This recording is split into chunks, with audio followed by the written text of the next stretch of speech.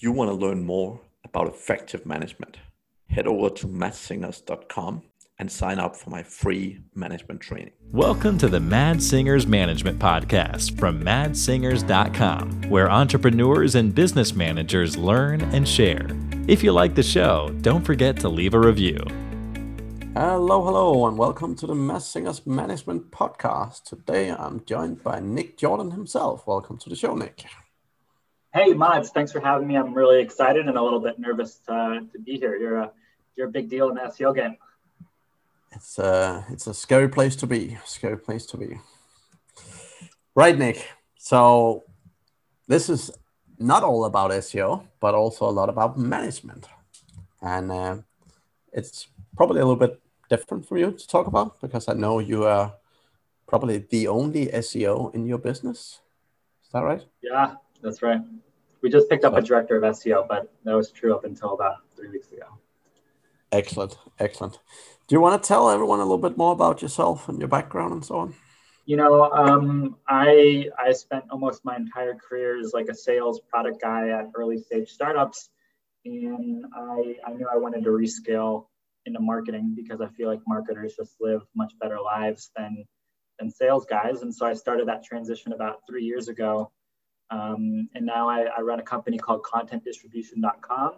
We've taken 4 projects from 0 organics to over 100,000 organics a month. And we have a team of 25 people. That sounds like a lot of fun. And you guys are mastering one of the things that very few SEOs are, which is the whole content game. Tell me a little bit more about that. I accidentally stumbled into SEO with this thing that worked. It actually wasn't the first time. I've tried to get into SEO several times, but it didn't really stick until this most recent time. And it's worked ever since. And I just keep on figuring out how to make it repeatable. And it's very heavily content focused. It's entirely content focused. Our goal is to become the highest quality, most relevant page of content Google could show. And now we have over 65,000 page one keywords. I love it. And I think it's very unusual for an SEO company. I mean, at least most of the clients that I've worked with in the SEO world have all been, they're all good at backlinks and internal linking and, all the typical SEO stuff. But most people really struggle on the content side, at least until they get up to a certain level and can afford to really hire quality people, right? So how have you gone around that? Like, how have you managed to build a team of solid writers and so on? Yeah, so, first off, I just published a lot of content on my first project and it ended up working. And I just took, those same concepts and been rolling them forward for the last 3 years. And, when I left the agency I was working for, I was freelancing. I didn't really have a plan to build this big agency. And it just kind of happened organically. And I was working with a lot of freelance writers, some from the Philippines who were very cheap and not so great. Some pretty great freelancers, but that were more expensive. And I realized I was giving up. One, actually, the biggest reason is I wasn't reading the content I was posting to my client sites.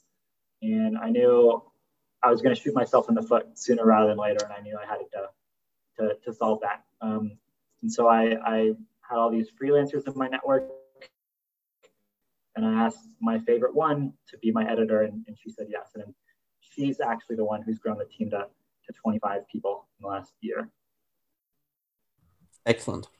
Yeah, well, that's definitely inspiring. I know there's many people who would love to be in your shoes, so that's definitely a good place to be. So, Nick, you're managing a relatively big team. Yeah. You're managing a relatively big team. How has that come around for you, and how do you find managing other people like that? I would say it's we were talking before the show about relative happiness levels, and I would say I have a relatively happy demeanor, but being responsible for 25 people is a lot of pressure, and it can create anxiety that I didn't used to have. I personally feel like like it's too much responsibility, and I've been able to kind of firewall myself off from the content production side of the business, and have a very talented team of editors and operations managers that are able to manage 17 writers. Fantastic. Well, I can tell you when you start getting above 100, it doesn't get any less pressure. So I feel like I'm really good with like 3 or 4 direct reports, and I'm very good at like building systems and like coaching my team. And I'm very thankful for them, because I don't think I feel like I'm not responsible enough, or I'm too like flaky to be the go-to for everything everyone needs. yeah, no, and the whole point is you're actually doing it right. So the thing is, as a CEO, as the guy making the right decisions and so on, right? You shouldn't ideally manage more than 4 to 5 people. And this is one of the specific things that keeps growth down for a lot of SEO, both companies and agencies and so on, right? Because when you as a business owner try and run a business, grow a business, manage a business, and you try and manage a plethora of people, your time becomes very short, very, very quickly, right? Yeah. And I feel like it's like it's moving into that zone where it's like getting to be pretty different, because, I'm not doing the work. The people that I'm managing aren't doing the work. The people they're managing might be doing the work. They're doing more work. And like the end writers are like doing the bulk of the work. And it's, and a lot of those people, maybe 1 or 2 levels past, I won't have met before. And it's like, how do you create and inspire the next set of leaders? How do you build this like internal candidate pipeline to bring people from like writing to like bigger positions in the organization? And it's tough. I can't imagine, 300 people. That sounds. Yeah, I think you're on the right track, right? Because you're having the right thoughts. So again, the key thing is, as a business owner, right? Maybe when you hire your first and maybe also the second, but as soon as you start getting 3, 4, 5 plus people, right? Your focus should really be on them. And the problem, there's a particular problem in the SEO world, is most people still spend majority of their time on SEO instead of on managing people.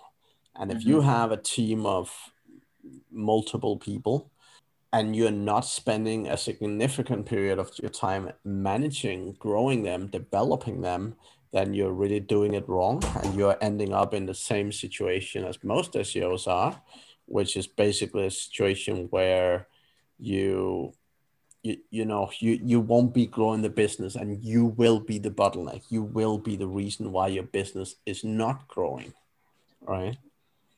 Yeah. It's when you make it sound very, very clear, like there's a very clear path on what you need to do. But I think one of the parts that a lot of consultants struggle with is like the cash flow portion. How do you, charge enough and like build this book of business that can support, that eventual buildup of the team? And I think that's the tricky part to balance while you're on this path of delegating yourself out. Yeah, I agree on that. Again, one of the reasons, we haven't spoken a ton before this, but one of the reasons why I think you're very successful with this and have managed to get to as many people as you have is because you've managed to niche down, right? The thing is, most people is like, oh, niche down. Yeah, I'm only doing SEO, right? But the problem with only doing SEO is you have like 8 billion different processes you're managing, right? And absolutely. Like training someone or training even multiple people to manage them is very, very difficult, right? It's so hard. If you want to niche down, the way to niche down is niche down on a process level, right? And really that's a little bit what you've been doing with your content writing, right? Like you've really niched down and said, we focus on content. I know a guy who literally just do audits, right? And if you only do audits all day, every day, that can be a great business, by the way. But if that's all you do, it makes it so much easier to train people, right? Like it makes it so much easier to build a framework, right? And that again, the whole point is where most SEOs really struggle is they don't understand. They think that offering more is more value, but that's not necessarily the case. The value is often like if you know a whole bunch of stuff, you value yourself here. But if you know something really well, you put yourself up on a pedestal, right? And you can charge significantly more money.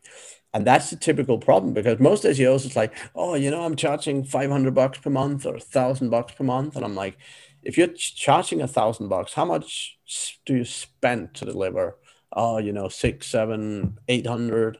Like, so you're making. If they know their numbers that well, they're making $300 a month for a client, right? And I'm like, and how much time are you spending to make $300? Like, and if you need, let's say you need to make $3,000, right? Yeah. You need to have at least 10 of those clients just to pay your own bills, right? It's tough. I've seen this frequently where, those SEO agencies, they go build the 10 clients, they get the 3,000 a month in profit. And then at some point they realize, hey, like, this isn't actually the model that like is working and is going to take me to the financial goals that I want. And they have a very tough time blowing up the business, dropping all their clients. They want to maintain their current head count. They really like their team, and they just kind of go on zombie mode where they have not enough profit margin to hire people, but too much work to relax. And most of the clients I work with that do local SEO, majority of those become really successful in a short period of time for a very simple reason. They start charging a lot more money. Yeah. Here's the thing. If you have a budget, let's say you can spend $600-700 a month improving someone's SEO, like that sets limitations. Now, if you, instead of 1K, if you charge people 5K a month, and you're not going to spend 4K of that, but let's say for argument's sake, you'd go and spend 4K of that to deliver, right? You can afford to deliver a lot more quality, right? Yeah. Yeah. And, I think as SEOs, it's so important that any project you take on lead to a case study, because case studies take 6 months, a year to develop. And when you're on those 1,000-month retainers, the case study you develop isn't like as impressive as if you're on a 5,000-month retainer. And that can help you hop up to a 10,000-month retainer, by crushing 5,000. But it's also just a mindset, right? Because again, so many people are sitting in these situations where they're like, oh, I used to charge 1,000, maybe I should start charging 1,500. Like, so many clients that I've worked with have been so difficult for them to actually start charging like real money, right? But when you do it, like it makes, managing one client that pay you $5,000 a month versus managing 5 clients that pay you 1K each. No question. Like, yeah, it's a scary difference almost. Interesting. Yeah, you have to be very intentional. Yeah.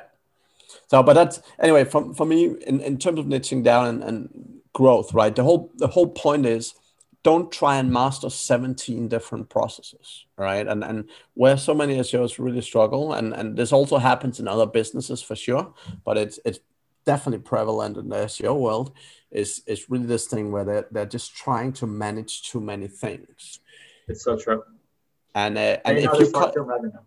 if you cut it down, and like you guys, for example, if you just focus on content, right? And, your focus is just building one absolutely solid content process, then you can do that. You can learn it, you can master it, and you actually have the time. Like a lot of SEO talk about A/B split testing and optimization. Do you know how many do it?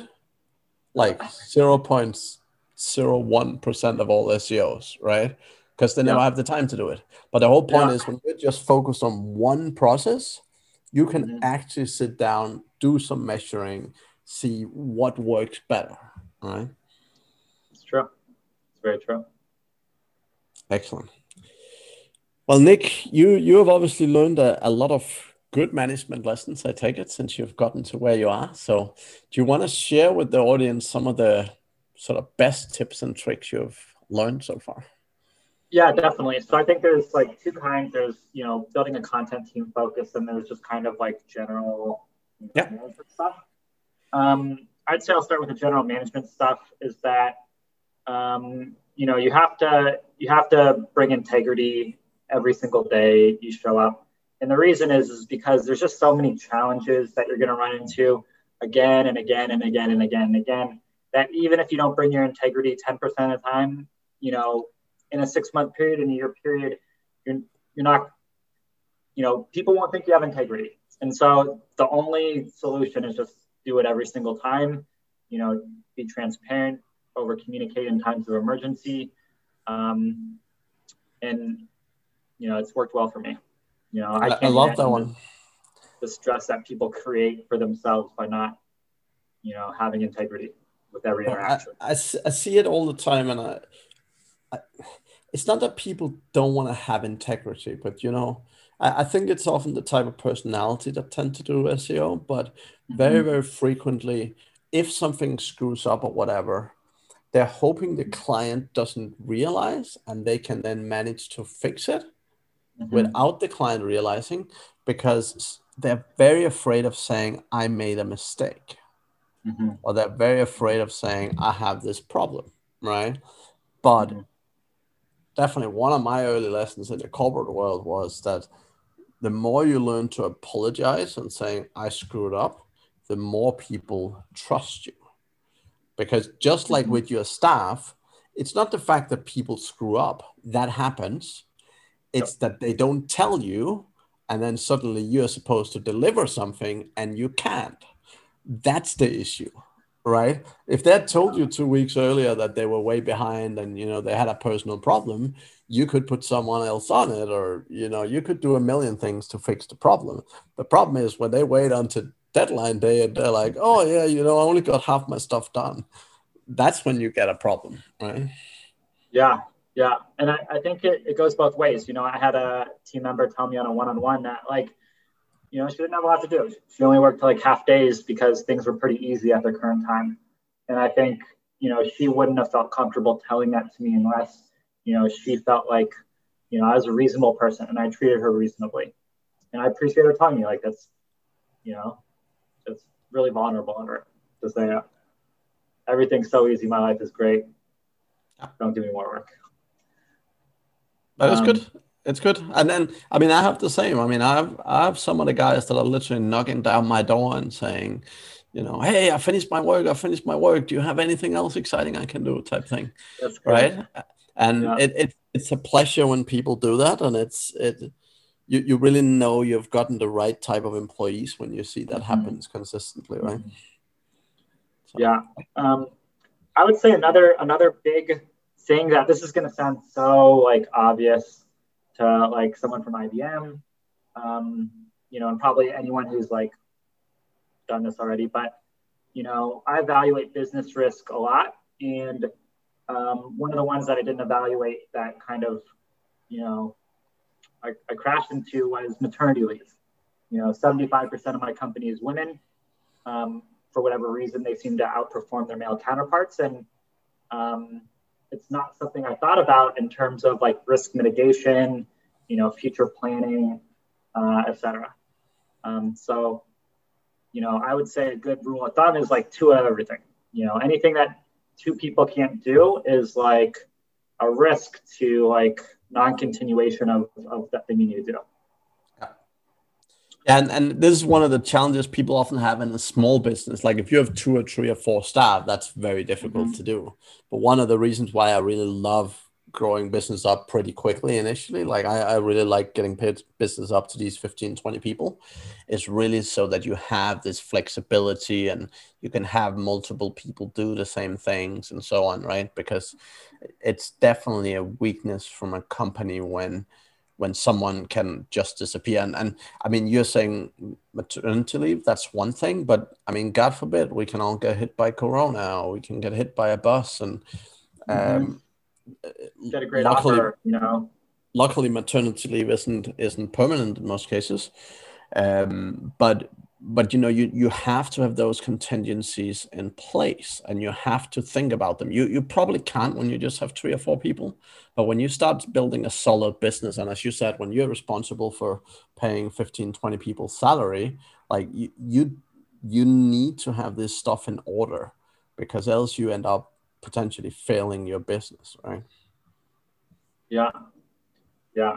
So I think another piece of advice, and one of the reasons I've been able to grow so quickly, is I spent my own money on my own internal assets, marketing them.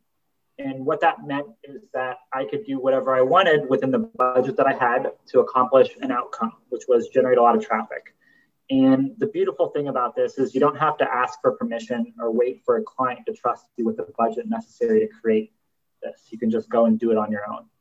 And so when I started consulting, I think most people have to ladder up, right? They get a bunch of smaller wins that escalate into bigger wins, and then they get referrals.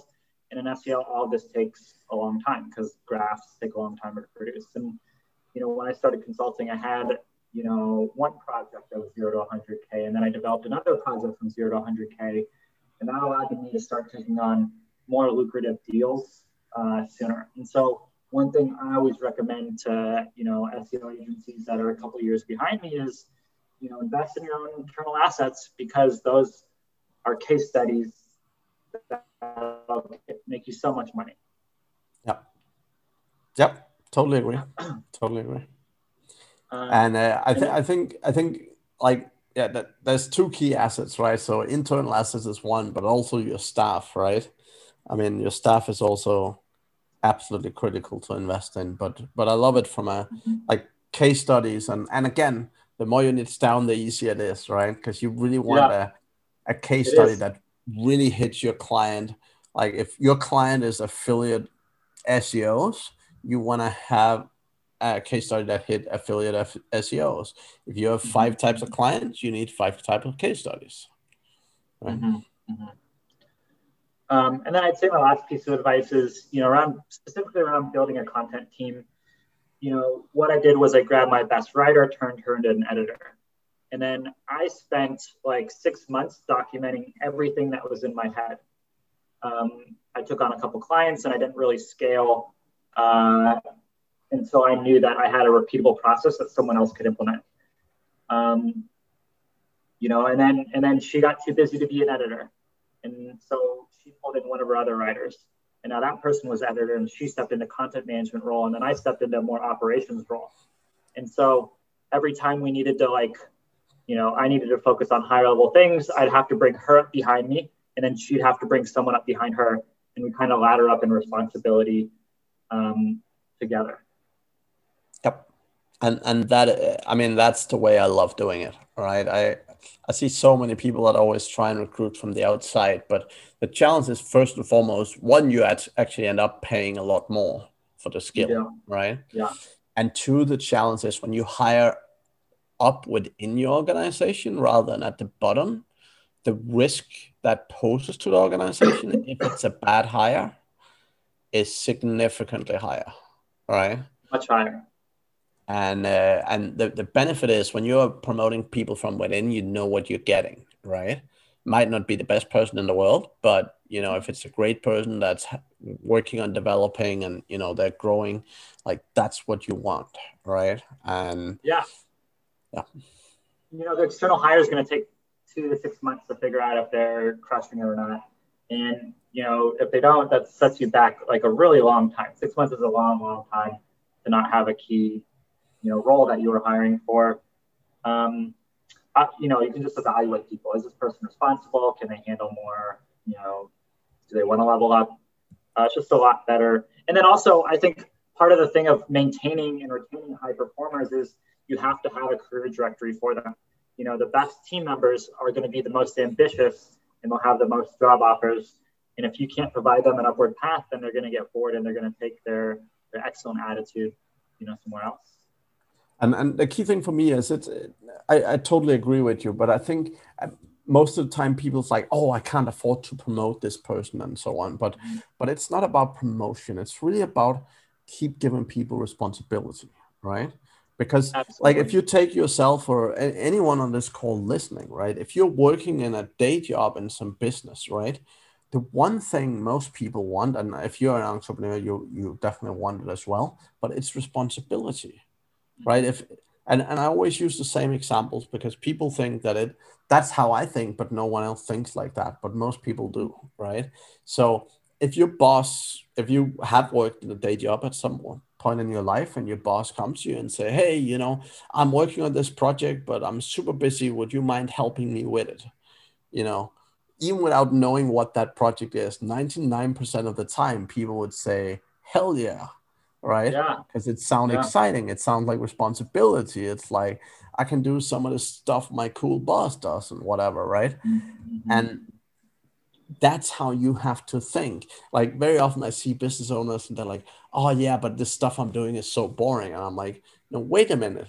To you, it's boring because you've done it every day for 500 years.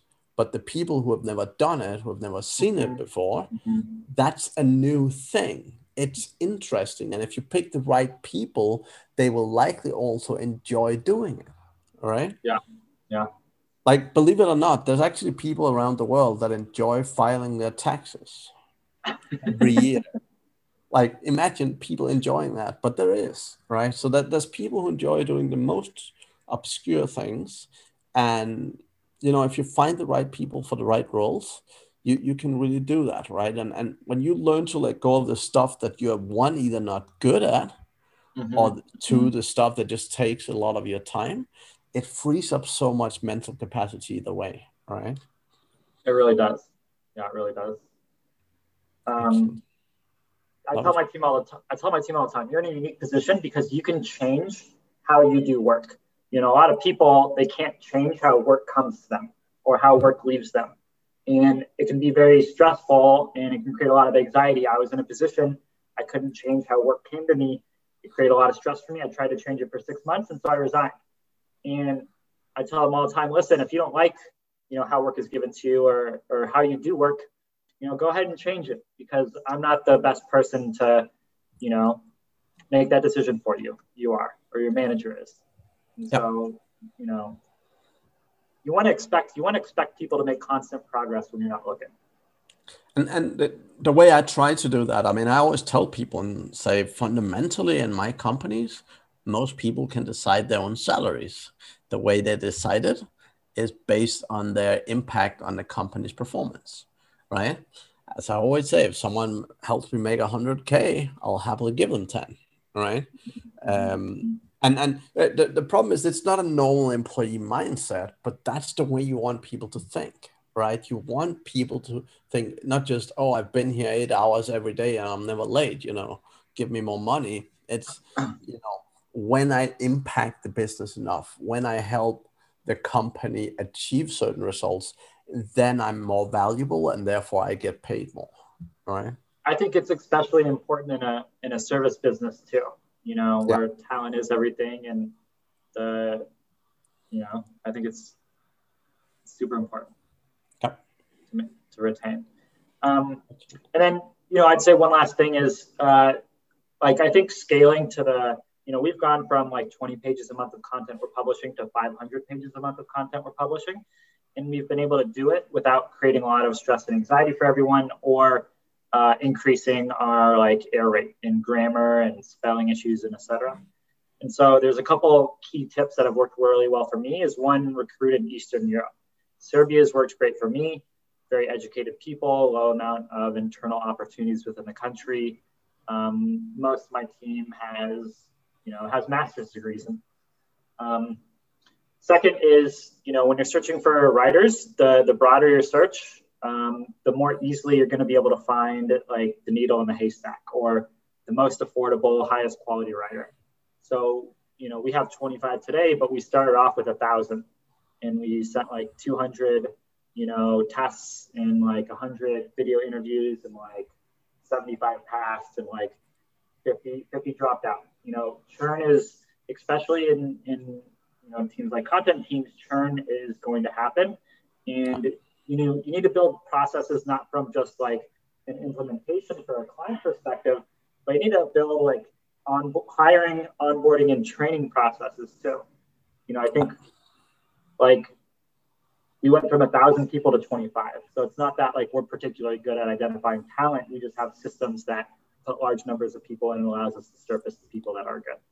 And that's the key thing, right? So I mean, I talk a lot about this, but having good recruitment systems is definitely one thing. Now, the benefit with also having a relatively narrow process as you guys have is that it requires less training, right? Yeah. If you imagine a company trying to do the full SEO suite of what comes with SEO, you know, the amount of training documents and processes that needs to be up to date is humongous, right? So being able to focus on, for example, content writing, and I mean, it's still a lot of work to do, but it's significantly less than if you're, yeah, if you And go then, the you know, whole automate route. as much of it as you can. Like, you know, we have Zapier where, you know, when we flip the status in Airtable, an email gets triggered to the person with a link to a Google Doc with their test. You know, we're just able to do a lot with a little staff by investing. We've hired external consultants for Airtable and Zapier just to make it even more robust than we could do ourselves. And I think systems are the reason, you know, everything you preach, systems, culture, training. And I love you say that because it's also one of my favorite tricks, right? I see so many entrepreneurs sitting around trying to learn everything and master everything themselves. And it's like, you know, if you're not good at Airtables, or if you're not an Excel wizard, you know, go job work, or, you know, phone a Yeah, friend and like hire, like, even if you pay someone a couple of $100, right? Like if they do some kind of automation that saves you hours a day or hours a week, even, you know, it's going to be a good saving over time, right? And it's going to a lot less stress exactly. free. And I look at it in one additional way. You know, anytime I can eliminate like a manual tedious task, so even if it costs me like more than I'd save, I'll still do it because then I don't have to think about managing that VA that was doing it. I don't have to worry about them being sick or not doing it right. You An know, just error margin and yeah, it's just gone from my like, you know, Zapier who takes care of it now. yeah, It'll take me 5 years to recruit, and it's totally worth it for the mental bandwidth. fantastic. What's the biggest management screw up you have ever made, Nick? I mean, there's so many. It's hard to pick just one. Fortunately, you know, like I'm the least fireable person in the organization, and so I have a little bit more leeway than maybe other people. You know, I'd love to hear yours. You know, make me feel comfortable sharing my biggest vulnerability by telling me yours. Yeah. Well, again, like you, I have millions, but I think one of the biggest ones were when I first started out the outsourcing company.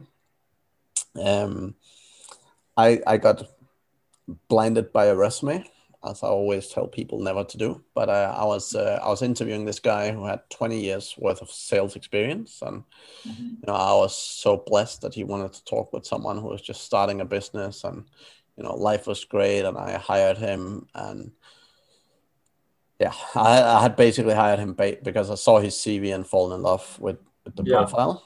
And what I hadn't realized was he had worked in sales for 20 years in the same business, very likely because he couldn't find another job. yeah, He absolutely sucked at sales. He was probably even less assertive than me. He was mm-hmm.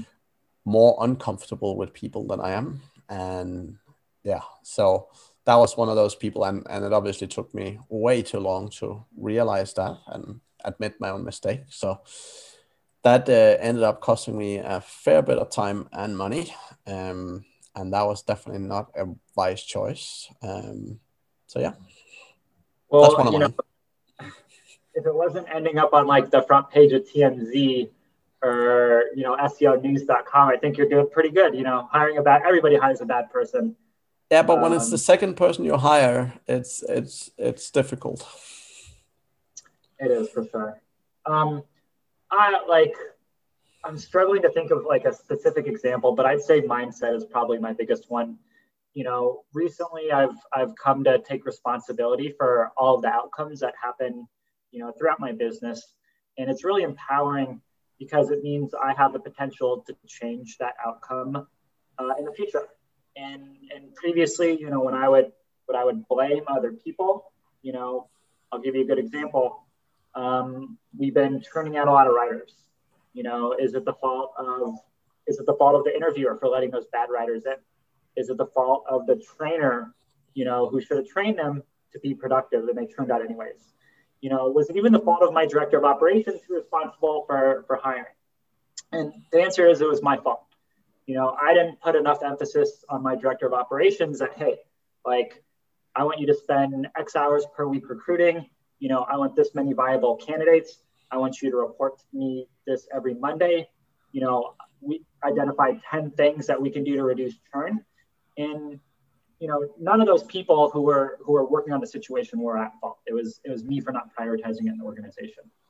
So one of my absolute favorites when you start getting into larger scale and small processes is looking at history. So I love looking at data, and we basically ask all candidates the same questions, which means we can go in and compare. So if you go back and look at your company and look at your top 20% of performers and look at what did they all have in common in the interview question. And then you go and look at the people you hired that did not work out and look at what did they have in common in their interview questions. And you can compare many other things. You can also compare like resume and experience and what level of education they had, or what type of education they had, or how much experience they had writing before joining you. And like you can look at all these things, and they will very, very frequently, when you start doing that, when you've been hiring at the scale you have, you will start realizing things that doesn't necessarily make any logical sense, but you're like, somehow our top 20% all comes from this particular education, or top 20% all lived abroad in a foreign country, or like there's all these weird things that you can mix up, and that will help your recruitment process immensely.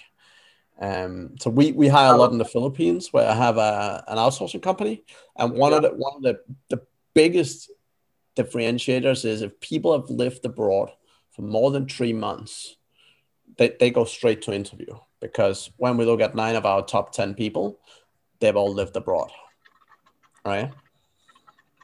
That's really powerful. We're doing that on the like post hiring side, right? Our demographic is master's degree in English. They did their thesis on some obscure part of English, and then they teach English now. And like those 3 just like crush it for us. But we haven't taken it to the level that you have and done that on the front side of the interview. We definitely did. I mean, one of the things we found was also around honesty. So throughout the interview, I usually ask at least a couple of questions. So, for example, questions that are, you can answer either or, it's not game changing, but it's more about honesty. So for example, if you have to pick one or the other, do you prefer working by yourself or as part of a team? Now, here's the thing.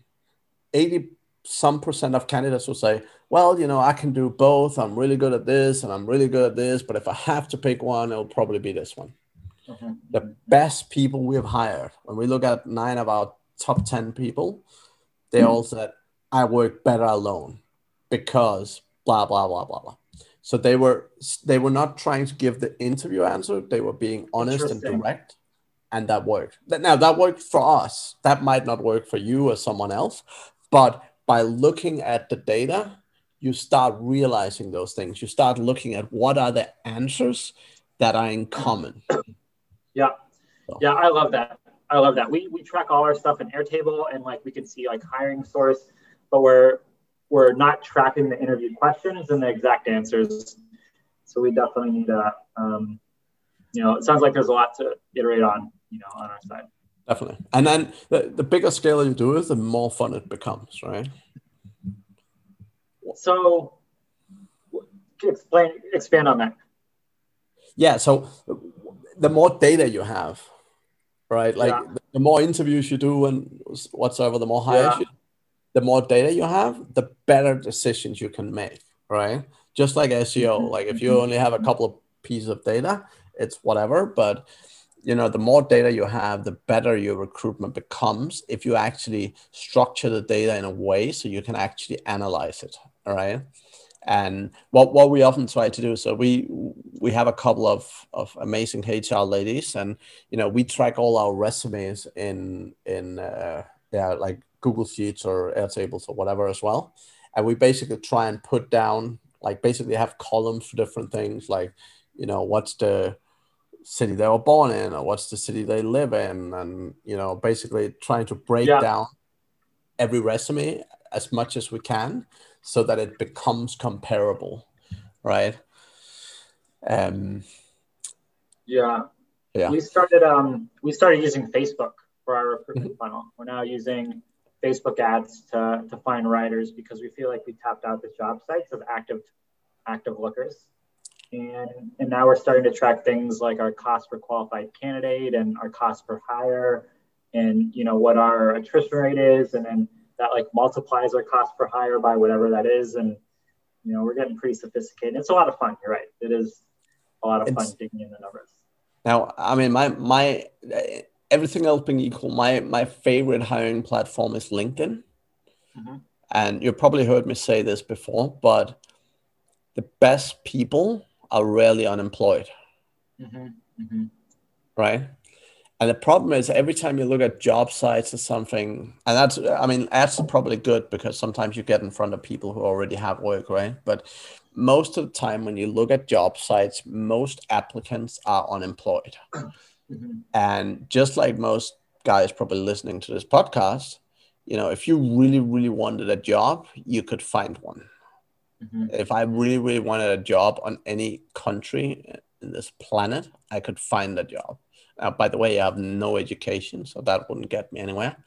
But I could find a job, right?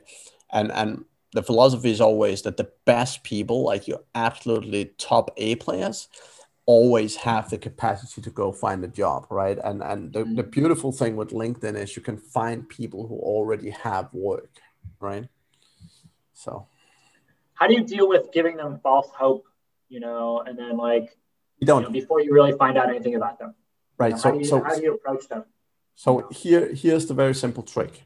So you approach them and say, "Hey, Nick, I can see you work as a writer. We currently have this job opening available. Would you happen to know anyone that would be a good fit for it?" So you're not approaching them directly. So here's what happens. So about 40% of the candidates we hire from LinkedIn is actually referrals from people we message. So we both get referrals from people who have friends, because the thing is, if you're a writer, everything else being equal, you're more likely to know other writers. Yeah. Right? So we get a whole bunch of friends. Exactly.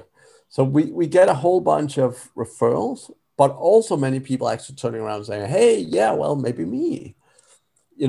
And here's the difference. So in the beginning, we failed big time, because we would go to people and say, "Hey, Nick, I can see you're a writer, how much are you charging? Or, would you be interested in a different job?" And it literally 0.5 seconds, the conversation goes to salary, and you're kind of negotiating salary with someone before you even interviewed them or figured out if they're good enough, right? Yeah. And don't go down that road. Don't go down that road. But the other message here, just, it gets them to the job. They can see the job, and if they're interested, they would typically say, or even they would just go and apply, right? But that's how we do it, and that works really, really well. It's so funny that it's hearing you say both. It's just a simple tweak, but it took years of experience to understand the tweak, and to come up with it. Definitely. So I guess that's probably why people hire you, is because they don't have to flounder around DMing people, asking if they can hire them. Yeah. No, but yeah, that's good. That's good. Any other amazing tips on anything management or the likes, Nick, before we finish off? Probably a bunch of great things right after we hang up. But, I'd like to hear from you. We talked about our worst, management losses. What's your biggest management W? Building teams. I mean, for me, I am a big fan, as most of my listeners know, of DISC framework. Yeah. And being as good at DISC as I am, really, really makes me able to read people amazingly well. And it really makes me able to put the right people in the right seats. Now, I am not successful every time because you were dealing with human beings, but the skills that I have in that regard is definitely one that enables me to build amazing teams. And I mean, my outsourcing business, probably for the longest time, 2 out of 3 of my managers were basically started with me when they were 18 and 19, had no education. They were great people, but again, I found them not because I'm great at looking at resumes, but because I'm great at picking the right people. And that's, I mean, building great companies requires great people, and I don't think there's any skill more important. And I think I am very, very good at sort of building the right team, putting the right teams together. So, what's the biggest team you ever built, from the ground up?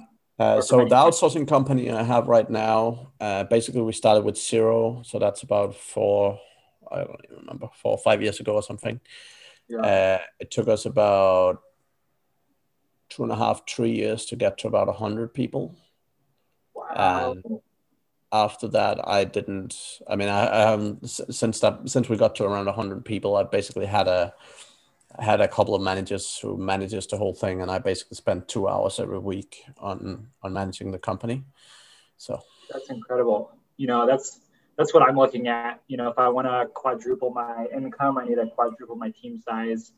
And I'm wondering, like, how do I go from 25 to what changes between 25 and 100? Right. So that's 3 steps, right? So that's 3 steps in building up a company. The first step is basically getting above the sort of 5 to 8 people.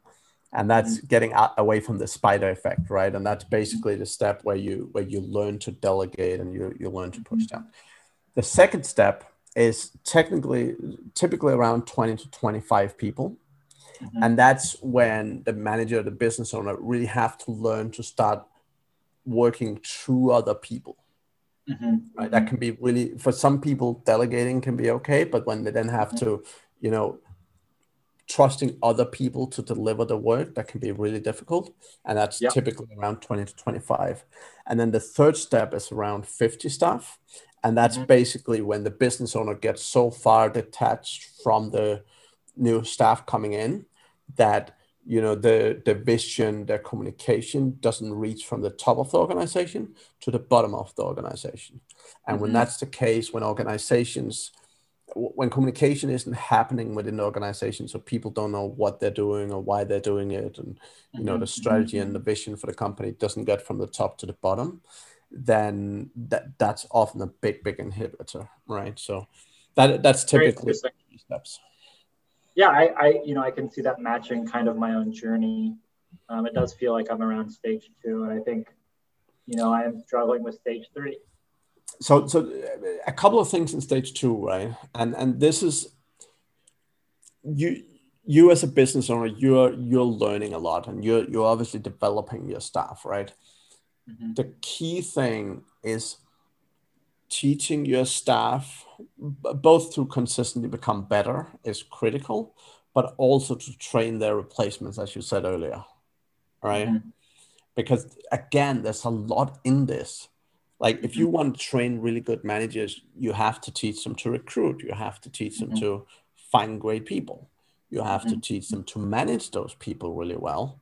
And again, this is what I see. This is where I see the biggest breakdown in most organizations, because the amount of management training managers get is in majority of cases non-existing. Now, someone will take someone and promote them from editor to content manager, and they'll go and buy them like 10 courses in content management, but not a single course in people management, not a single training in people management. You're so right. You're absolutely right. There's very little. I've done very little.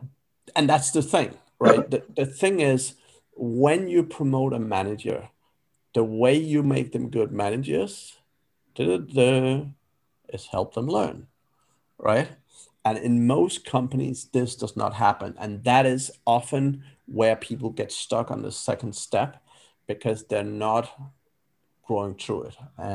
I work quite close with Kurt Phillip when he was building up Convertica. And I started working with him when he had about 5 staff members or so. And they have literally shot, like, I think they're about 30 some now. And they've literally just went right through it. Because the first thing we did when he had these 5 staff members in the beginning, 4 of those people are high-level managers managing the business today, right? Because at the point in time when they only had 5 people, he took the time and he invested in developing their management skills. Yep. And basically what that meant was they didn't hit that blockage, right? Like when they got to 15 people, when they got to 20 people, when they got to 25, there was absolutely nothing stopping them because the managers had the management skill sets to grow the company. Very interesting. One resource that I've leveraged heavily is, are you familiar with GitLab? Yep. For those of you who don't know, they're the largest remote company in the world. They're 1,300 employees, they're publicly traded, and they have the GitLab handbook. And it's like I love it because it feels like an open source like communication framework for remote teams. And I've never seen anything like it before. And I'm pretty sure you could just take and make it make it work for your company. And that's what we've done, around one-on-ones and like manager of one and those kind of things. But we definitely haven't put enough emphasis on more formal training besides here's some resources. Yeah, actually, I mean, Basecamp, I don't like the tool particularly, but they also have some really, really solid content on management and so on. But yeah, I mean, obviously I'm biased, but I tell any business, right? Like when you promote someone into a management position, invest in them, give them the training. It'll pay back so many fold, right? Because the problem is most people will even tell you, like you'll have staff members saying, oh, but I don't like managing people. Or like a lot of SEOs says, I don't like managing people. Yeah. And the reason they don't is because they don't know what they're doing. The thing is, when you don't have any knowledge, like even when you didn't know what SEO was, when you first started looking at SEO, it looked like this giant, scary thing. You're like, oh, that's very scary. And that's how most people look at management. But the thing is, like my course, for example, you're literally talking 5 hours, right? Like that doesn't necessarily include implementation, but you basically learn a lot of stuff in 5 hours that will make you a 80% better manager, right? Mm-hmm. And it doesn't take forever, but most of it is understanding the change in mindset between being an individual contributor and it all being about you and what you do to not being about you and being about a business, being about your employees, right? Like that mindset change is so critical. But yeah, and when people start to get all this basic management, right, it also becomes so much easier because they start liking it. They start, Matt Diggity, for example, is a good example. When I started working with him years ago, he did not like managing people. And the thing was, he didn't know what he was doing. He definitely wasn't doing it particularly amazingly, like most other people, right? And who can expect, like the whole thing is when you haven't learned, you don't know.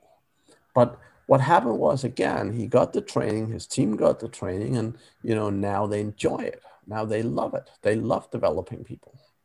Management's tricky because I feel like there's not a clear path forward. Like I have a very clear path to deliver like an SEO outcome, but with, especially new managers, how do you get the outcome that you're looking for from a person that isn't you? And like, how do you like align the inputs just right to get them to like do the thing that you want them to do? And I think that's very non-intuitive. And I think that's why, a lot of people don't like it.